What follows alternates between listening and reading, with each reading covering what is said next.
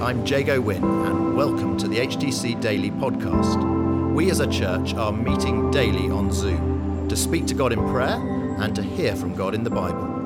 For those of you who can't join us live or who want to listen again, we're featuring the Daily Bible Thought, and we're also including how we're being encouraged to pray each day. Today, it's Joe Watling. Good morning, everyone. It's lovely to be here with you today. Today is my birthday, so I was very happy to be hosting HTC Daily this morning. So it's my first birthday party of the day. Let's turn to our Bible passage for today. It's from 2 Peter chapter 3, verse 8 to 9. But do not forget this one thing, dear friends. With the Lord, a day is like 1,000 years, and 1,000 years are like a day. The Lord is not slow in keeping his promise, as some understand slowness. Instead, he is patient with you, not wanting anyone to perish, but everyone to come to repentance. God is not restricted by time. He isn't a slave to deadlines and timetables like we are. Verse 8 reminds us of this. God is above time. He is bigger than time. It may be hard for us to understand. Our lives are so short. Time just seems to fly by, and it can make us panic and rush and get stressed. But God isn't like that. And it's good to acknowledge that we are not controlled by how much time we have. We are controlled by God, and everything in our lives will happen in his time. I think that's why the Bible talks so much of our need to wait on the Lord. Psalm 27, it says in verse 14, it says, wait for the Lord, be strong and take heart and wait for the Lord. Waiting on God helps us to focus on the purpose and direction for our life according to God's will. It's important to take time to be still before God, falling deeply into him, so we confidently know God's will as we live out our daily lives. The Lord is not slow. I sometimes feel that God actually is slow in keeping his promises. He always seems to do things at the last minute or at a much slower pace than we would like. We want instant results, don't we? Immediate answers to our prayers. And yet there are so many testimonies of people who had to wait a long time for something, who tell us that God's timing is always perfect. He has bigger and better plans for us than we can imagine, and he knows what is good for us and when to answer our prayers. We have heard it said that God is never early, never late, but always on time.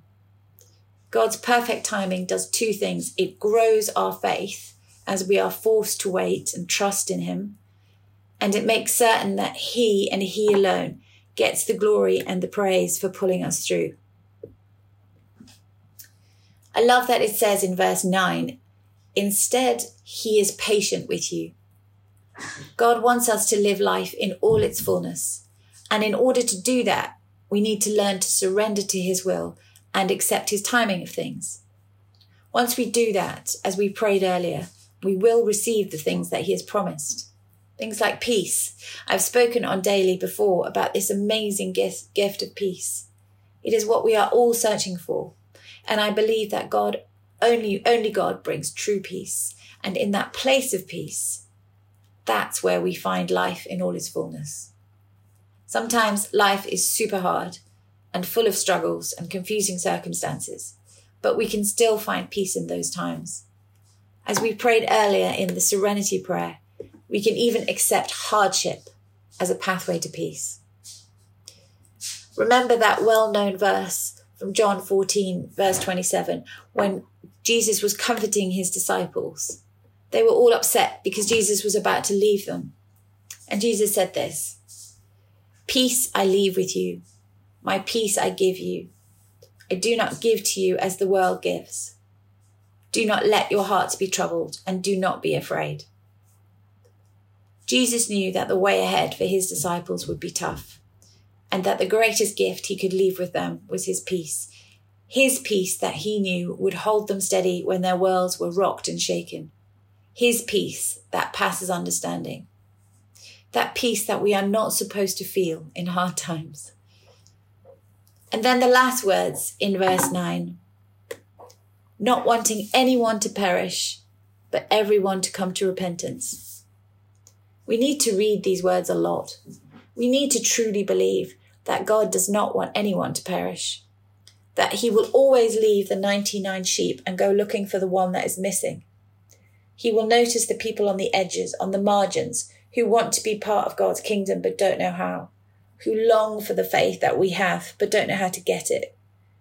God longs for his children to be part of his family, to know that his love is so great. He will stop at nothing to reach us so that none of us perish. So let's finish today by lifting up all of those who are known to us, who are lost right now, people in our lives that we have prayed for years, and people we've just met who we know are searching. Let's lift them up now and tell God that we believe that he is patient and he doesn't want anyone to perish. Thank you for listening to HTC Daily.